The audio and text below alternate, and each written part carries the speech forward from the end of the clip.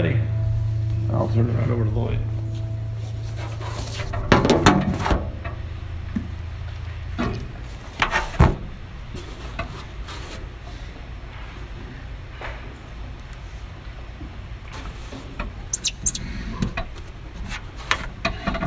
Leading up to Easter, we'll begin looking at the death, burial, and resurrection of Jesus Christ. Today we will focus on Jesus' death. Jesus is bent over and covered in his own blood. About 100 pounds of wood strapped across his shoulders.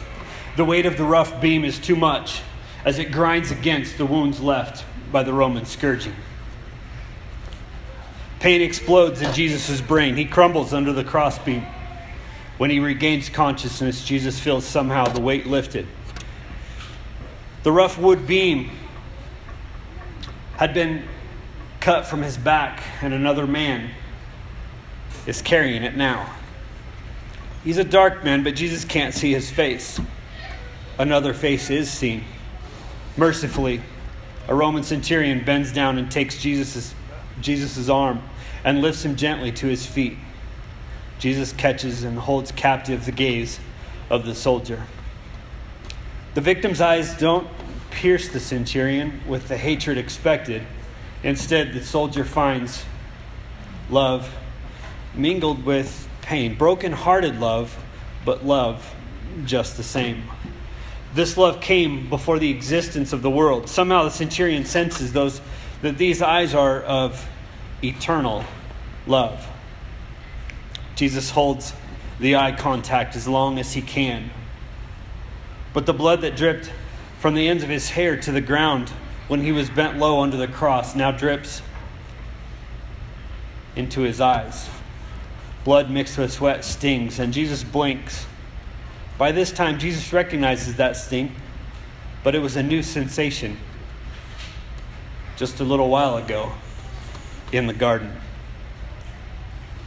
There in the garden, he walked with his friends, singing hymns and speaking quietly.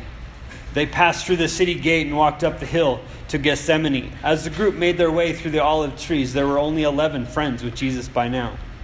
One of the 12 chosen had become no friend at all. Satan already held Judas, the betrayer, by the hand then, and now he had him by the throat. Judas hangs pale and gasping, swinging from the end of his belt under the limb of a tree. The flames of hell are already lapping at his feet. It would have been better if he had never been born. 11 were left, but soon there would be none. Not one friend or follower would remain. Strike the shepherd and the sheep will scatter.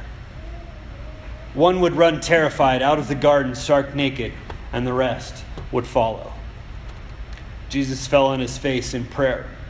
He tasted the dirt as he fought for the eternal destinies of his 11 sleeping sheep just a stone's throw away. "Let this cup pass," he cried. "If possible, let this cup pass." The Father glanced at his Son, and the Son stared back knowingly. "Not my will, but yours be done." The Father held out the cup, and Jesus took a peek inside. What he saw there threw him into agony that was to come. He pressed his forehead into the dirt, which softened into mud when mixed with the tears that had been flowing. Jesus felt several small explosions of pain underneath the skin, first in his face and then over much of the rest of his body. His tiny capillaries in the sweat glands burst under the stress, and blood flowed through his pores. It dropped into his eyes and stung. Jesus lifted his head to the sky and cried out, "I will partake of this cup. I will drink from this cup so that your glory will be made known, and that my name may be glorified as well. So that the sheep you have given me will see your glory and enjoy. I will drink for the sake of our rescue mission." Just then, through blurred eyes, Jesus saw the line of torches slithering like a snake up the hill to the garden. The mob arrived. Judas kissed Friends ran. Soldiers arrested. And Jesus' world became one of torment and mockery. The trial was all fake. Liars lied and mockers mocked. God claimed to be God, and it was called blasphemy. The face that Moses longed to see, the face that he was forbidden to see, was now slapped and spit on. More blood in the eyes, more stinging. As he was dragged from the high priest's house, Jesus managed a bloody-eyed glance at Peter. This friend ran from the garden, but now was following. This friend had done the unthinkable 3 times. This friend denied the friend of friends. This friend he had also denied the friend of sinners. The denial occurred, the cock crowed, and Jesus held him in the gaze, once again, of eternal love. But Peter looked away and ran. Just outside that city gate, Peter stumbled and fell to the ground with heaving sobs and considered joining Judas on his tree, but instead pleaded for the forgiveness of the Father instead. And the Father looked ahead to the afternoon, to what was about to take place. And because of what he saw there, he granted Peter the forgiveness he requested. The governor of Judea was up early this cold gray morning. The city was still asleep as the priests and soldiers led Jesus to the palace of Pontius Pilate. Soon the priests would have a sympathetic crowd as news of Jesus' arrest passed from house to house. They leveled their charges. "This man forbids us to pay tribute to Caesar, and he calls himself a king." Pilate stared intently again at Jesus. He questioned him and found no guilt. Neither did Herod. So Pilate offered to release Jesus to the growing crowd. They chose freedom for a murderer named Barabbas instead. "Then what should I do with this Jesus of Nazareth?" Pilate shouted to the mob, and the mob thundered back, "Crucify him! Crucify him!" Their voices prevailed. Pilate washed his hands and delivered the innocent one to death. Now Jesus was stripped and his hands tied to a post. A large and ruthless Roman legionnaire stepped toward Jesus, playing with a short whip. Several heavy leather thongs hung off the handle, weighed down by small balls of lead attached near the ends of each. The muscles in the legionnaire's back and arms bulged as he brought down the heavy whip with full force again and again across Jesus' shoulders, back, and legs. The Jews would have been more merciful, no more than 39 lashes. The Romans extended no such mercy. The lead and bone left deep bruises at first, then with multiple blows would break the skin. The leather thongs would leave abrasions to start with, but with seemingly endless lashing would tear into the skin and tissue. Jesus was no longer recognizable, his face swollen and bruised, back and torso ripped and torn. Fearing they had gone too far and killed Jesus before it was time, the soldiers cut him loose. He fell in an unconscious heap at their feet. As consciousness returned, Jesus was forced to stand. A purple robe, not his own, was wrapped around him and clung to his open wounds. They handed him a reed, a mock scepter. Now, the king of the Jews needed a crown. So one of the Romans cut some branches from the hedge around the courtyard. He braided it into a circle several times, cursing the thorns when they would cut into his rough hands as he twisted them together. Never did thorns compose so rich a crown, so painful a crown. Another soldier ripped the mock scepter from Jesus' hand and beat the crown onto his head. Bloody sweat blinded him. The extreme pain of the puncture wounds into his head for a few moments took the attention off of his throbbing back. Then the purple robe was torn from Jesus' back. The open wounds that had been adhering to the cloth were reopened with the removal of the purple. Each wound had a voice to shriek its pain. Jesus passed out once again. The blinking to alleviate the stinging in his eyes brought him back to the long road. Before the merciful centurion could move Jesus along behind the dark man now carrying the cross, an old woman approaches and wipes Jesus' swollen face with a linen cloth. Jesus looks into her eyes and then looks to the crowd of weeping women behind her. He says, "Daughters of Jerusalem, do not weep for me, but weep for yourselves and for your children." Beyond the city gates now, it's about 9 a.m, and Jesus glances through the light rain as at the rocky hill just ahead. Its name, Golgotha, the skull. At the top, he sees several posts fixed into the ground. 3 of these posts stand ready to receive their crossbeams and the bodies of their victims. The other 2 criminals carrying their beams follow along behind Jesus, and the dark men carrying Jesus' crossbeam. Once they make it to the top of the hill, the merciful centurion hands Jesus a cup. Jesus sniffs the liquid. It's wine mixed with myrrh, a mild narcotic to dull the pain, but Jesus refuses. He knows that the pain needs to be felt. He hands the cup back. This is not the Father's cup. 3 soldiers strip Jesus again. His back is set on fire as his clothing is torn from his clotting back. Jesus lays near naked in the dirt. The dark man places the crossbeam at Jesus' head. This time Jesus sees his face. It is Simon of Cyrene. Jesus knows him by name and did before there was time. The beam becomes his pillow now. 2 men take hold of his hands. The soldier on his left yanks his arm as far as it will go. The soldier to his right is more gentle, and Jesus turns to him. It is the merciful centurion again. He picks up the cold spike and places it on Jesus' wrist. Then he picks up the hammer. Their eyes meet. Eternal love shines through again, and the centurion is undone. He looks away and lifts the hammer. In that moment, Jesus hears his own word of power, the word of power that holds the merciful centurion in existence, the word of power that causes the hammer to be.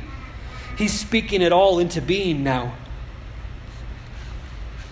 The soldiers, the priests, the thieves, the friends, the mothers, the brothers, the mob, the wooden beams, the spikes, the thorns, the ground beneath him, the dark clouds gathering above. If he ceases to speak, they will all cease to be. But he wills that they remain. The soldiers live on and the hammers come crashing down. Jesus is lifted onto the crossbeam to the post. He sags, held only by the spikes in his wrists. Jesus designed this median nerve in his arms that is now working perfectly in each of his arms. The pain shoots up those nerves and explodes in his skull as the crossbeam is set in place. His left foot is now pressed against his right. Both are extended, toes down, knees slightly bent. A spike is driven through the arch of each. Jesus immediately pushes himself up to relieve the pain in his outstretched arms. But in doing so, places full weight on the spike in his feet, which tear through the nerves between the bones in his feet. Splinters from the post pierce his already shredded back. Searing agony. Soon to follow are waves of cramps, overtaking deep pain from his head to his toes. He's no longer able to push himself up and his knees buckle. He's hanging again by his arms. His pectoral muscles are paralyzed and his intercostals are useless. Jesus can inhale, but he can't exhale. His heart is compressed by the fluid building up around it. He's struggling. It's struggling to pump blood to his torn tissue. He fights to raise himself in order to breathe and to speak. He looks down at the soldiers now gambling for his clothes. He pushes himself through the violent pain to pray out loud, "Father, forgive them, for they don't know what they do." He sags again to silence. The crowd is not silent, however. He saved others. Let him save himself. If you're the Christ, come down off that cross. Save yourself. King of the Jews?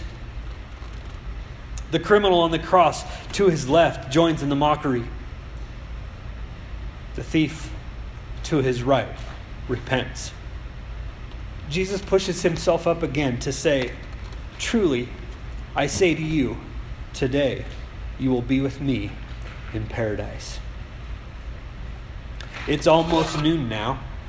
The drizzle starts to turn to a light rain. The clouds continue to darken, and Jesus looks down through the wet strands of hair into a familiar face of a woman. A new pain grabs him, greater pain than all the whips and spikes in the Roman kingdom. It's his mother. She's sobbing so hard, her breathing seems almost as labored as his. Without words, she looks into his eyes and begs to know why. He longs to hold her and to tell her that it's all for her.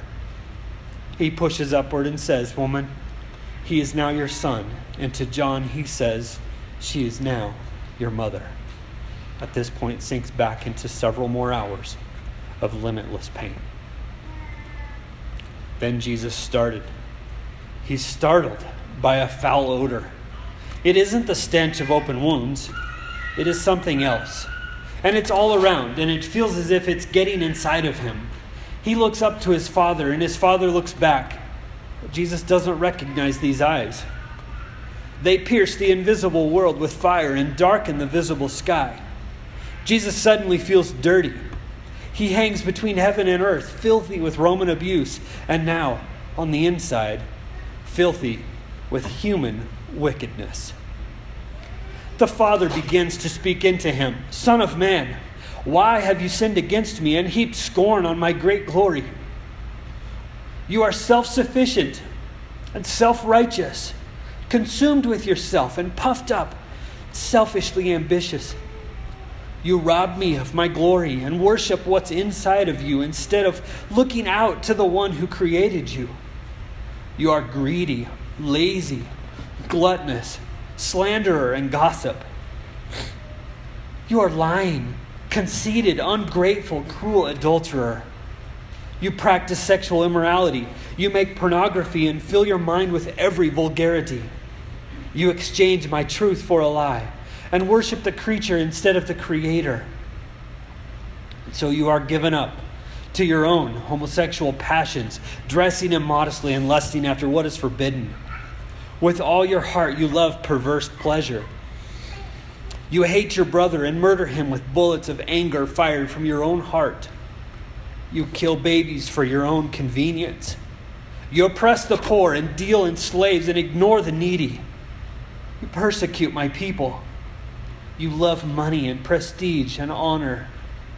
You put on a mask of outward righteousness, but inside you are filled with dead men's bones. You hypocrite. You are lukewarm and easily enticed by the world. You covet, and you can't have, so you steal and murder to get. You are filled with envy and rage and bitterness and unforgiveness. You blame others for your own sin and are too proud to even call it sin. You're never slow to speak. Your tongue is like a razor blade, lashing and cutting with every criticism and sinful judgment. Your words do not give grace. Instead, your mouth is a hydrant of condemnation and guilt and obscene talk. You're a false prophet, leading people astray. You mock your parents. You have no self-control. You're a betrayer who stirs up division and trouble among family. You're a drunkard and a thief. You're an anxious coward. You do not trust me. You blaspheme against me.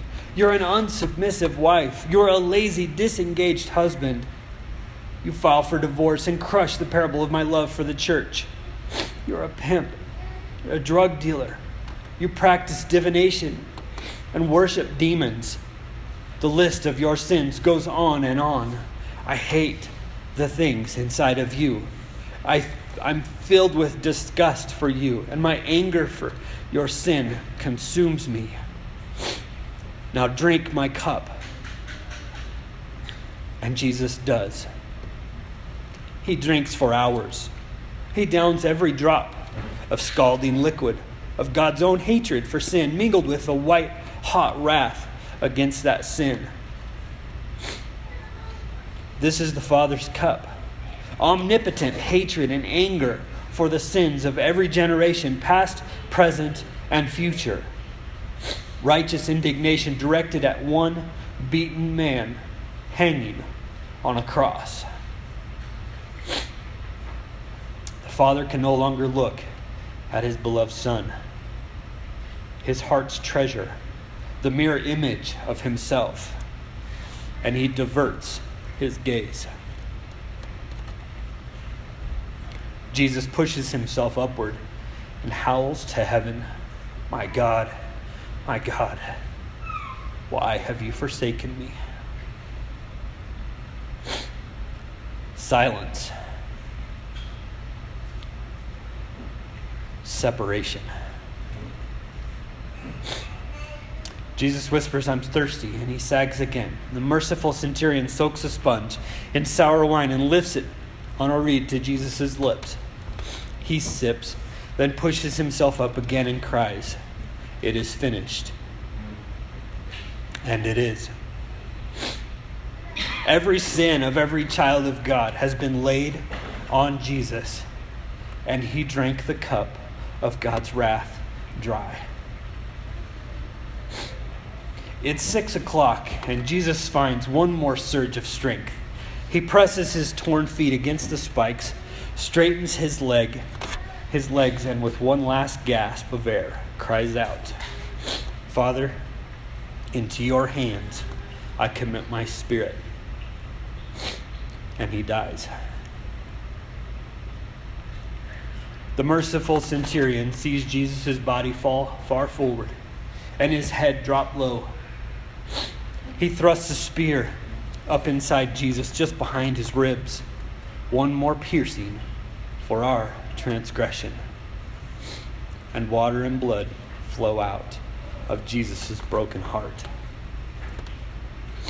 In that moment, the ground began to shake. Rocks were split in two. The veil of the temple was torn from top to bottom. The merciful centurion looks up the lifeless body of Jesus and is filled with awe. He drops to his knees, declares, "Truly, this man was the Son of God."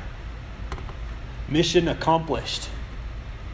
Sacrifice accepted. Each and every person here is a participant in these events. It's not just a movie. It's not just a theatrical play. It's what Jesus Christ went through on the cross for your salvation and for mine. Let's take a few moments to silence all that is going on in our world and think about what God did for us in sending his Son to die in our place. When you are ready, make your way to the emblems. 2 tables here on either side, one in the back of the room. These emblems represent his broken body and the blood that was shed for you and I. Let's pray.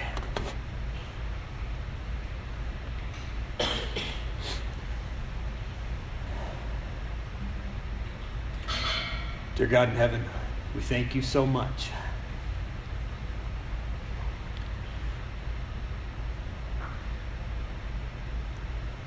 for what you did for us in sending your Son to die on the cross.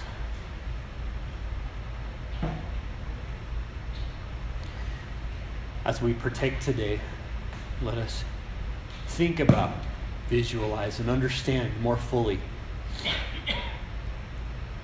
what it is that you did for us. God, I pray that we'll partake in a worthy manner. I pray that you'll bless us as we do. I pray these things in Jesus' name.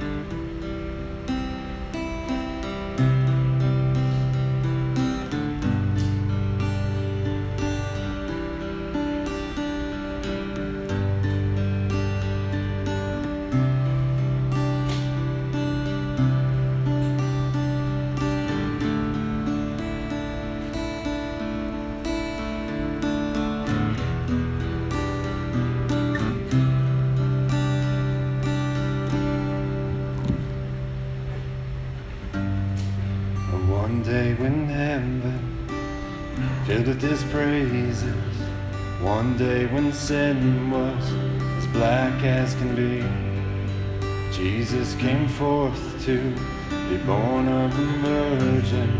He dwelt among men, my example is he. The Word became flesh, and the light shined among us. His glory revealed. Living, he loved me, and dying, he saved me. Buried, he carried my sins far away. Rising and justified, freely forever. One day he's coming, a glorious day, a glorious day.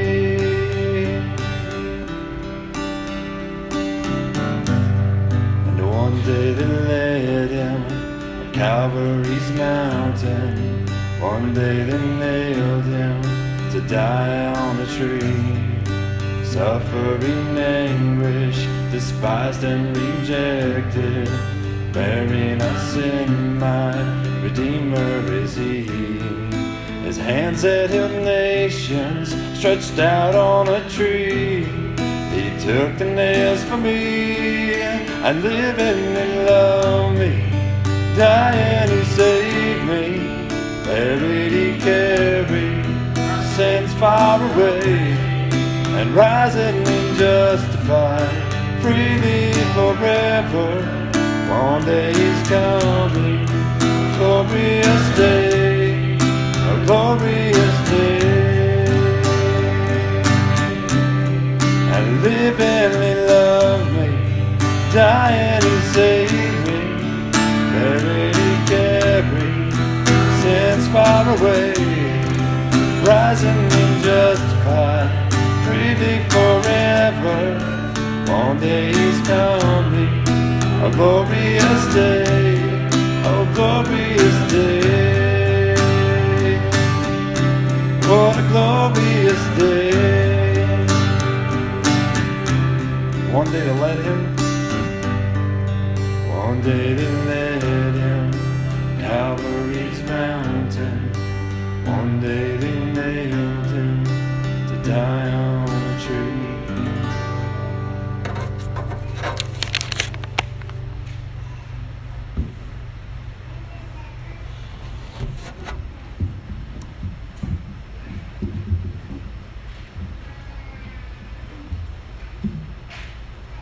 The reality grips me.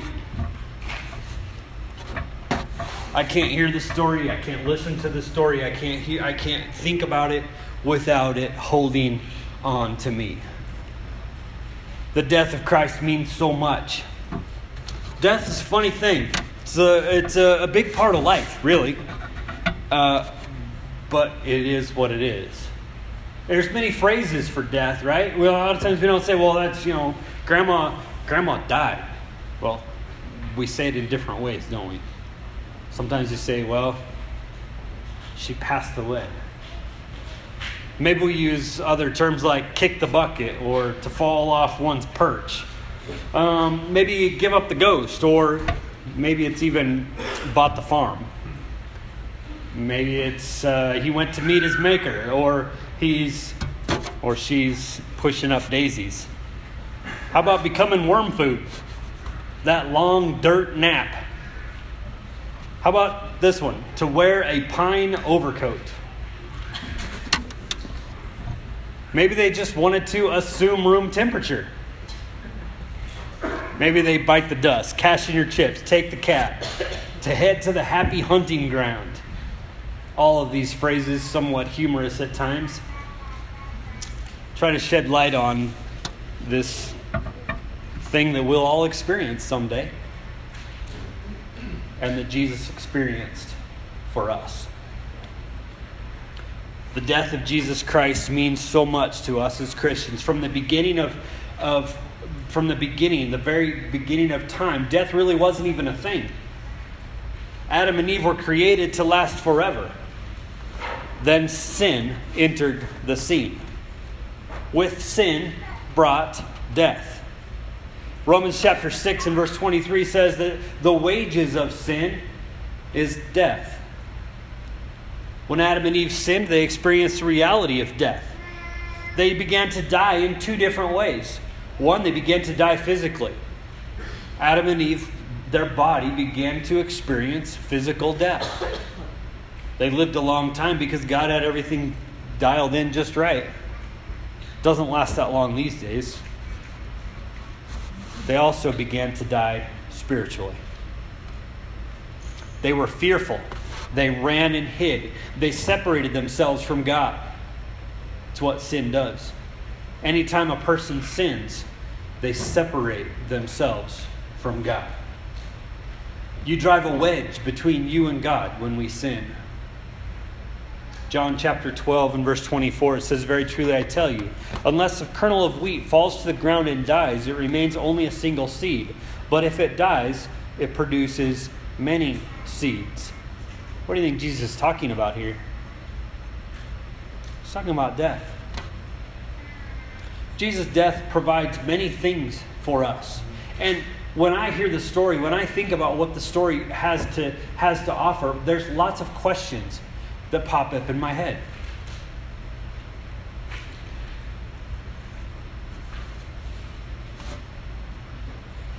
What questions pop into your head? What doubts does Satan put in your heart and mind when you hear the story? When you hear what truly took place at Golgotha? What was the purpose of Christ's death? Why did he have to die? Who benefited from his death? What was the point? What was their sort of beneficiary of this death? Why did blood have to be shed? Why is it that a life of an innocent person was what it took to redeem all of us? Well, let's try to answer those questions. We're just going to basically do it with Scripture in the next few minutes. Sin left a stench. That's why Christ had to die. Ephesians chapter 5 and verse 2 says, "Live a life filled with love, following the example of Christ. He loved us and offered himself as a sacrifice for us, a pleasing aroma to God." Most of you are probably fairly clean this morning. There's not too much stench from your physical body this morning, right? Sin stinks to God. And when we want to be in the presence of an almighty God, we can't stink. And so Christ's death provided the sacrifice, the pleasing aroma to God. God fixed the smell of sin with his perfect sacrifice. We make messes and God wants a fix. Look at Romans chapter 3. I want you to write all these passages of Scripture down, because there's going to be time in your life, in your Christian relationship, in your relationship with God, that you are going to doubt why Christ died and what the purpose was and why it was that he did what he did and what's the point of all this. Why did God design it all this way? These passages of Scripture, you can go back to them. There's going to be also some on your discussion sheets in just a few minutes. Hold on to these passages of Scripture so that you can go back to them and try to more fully understand it. I'm just going to give you a blip into the Scriptures about this. Romans chapter 3 and verse 21, it says, "But in our time, something new had to be added. What Moses and the prophets witnessed all those years has happened. The God setting things right that we read about has become Jesus setting things right for us. And not only for us, but everyone who believes in him. For there is no difference between us and them in this. Since we've compiled this long and sorry record of sins, both us and them, and proved that we are utterly incapable of living a glorious life God wills for us, God did it for us. Out of sheer generosity, he put us in right standing with himself, a pure gift. He got us out of the mess we're in and restored us to where He always wanted us to be. And He did it by means of Jesus Christ. God sacrificed Jesus on the altar of the world to clear that world of sin. Having faith in Him sets us clear. God decided on this course of action in full view of the public to set the world in the clear with Himself through the sacrifice of Jesus. Finally, taking care of the sins He had so patiently endured. This is not only clear, but it's now. This is current history. God sets things right. He always makes it possible for us to live in His righteousness. I'm sorry, but the message sometimes just puts it nice and clear. Guess I shouldn't have to apologize. It's just they did a very good job in that passage of Scripture. It's very plain. It's very easy for me to understand. When I have doubts, when I question what it is, why is it that God had to do this to His own Son? There it is. The penalty for sin had to be paid. We read it just a second ago. Romans 6:23, the wages of sin is death. Hebrews 9:22 says, in fact, according to the law of Moses, nearly everything was purified with blood. For without the shedding of blood, there is no forgiveness. Why did blood have to be shed? Well, there's our answer. Hebrews 9:23, it says that accounts for the prominence of blood and death in all these secondary practices that point to the realities of heaven. It also accounts for why, when the real thing takes place, these animal sacrifices aren't needed anymore, having served their purpose. For Christ didn't enter an earthly version of the holy place. He entered the place itself and offered Himself to God as a sacrifice for our sins. He doesn't do this every year as the high priest did under the old law or the old plan with blood which wasn't their own. If that had been the case, He would have to sacrifice Himself repeatedly throughout the course of history. But instead, He sacrificed Himself once for all, summing up all the other sacrifices in this sacrifice of Himself, the final solution of sin. Yeah, that makes sense, doesn't it? That works. I get that. I can wrap my mind around that. He took our sin and punishment. Look at 2 Corinthians 5:21. For God made Christ, who never sinned, to be the offering for our sin, so that we could be made right with God through Christ.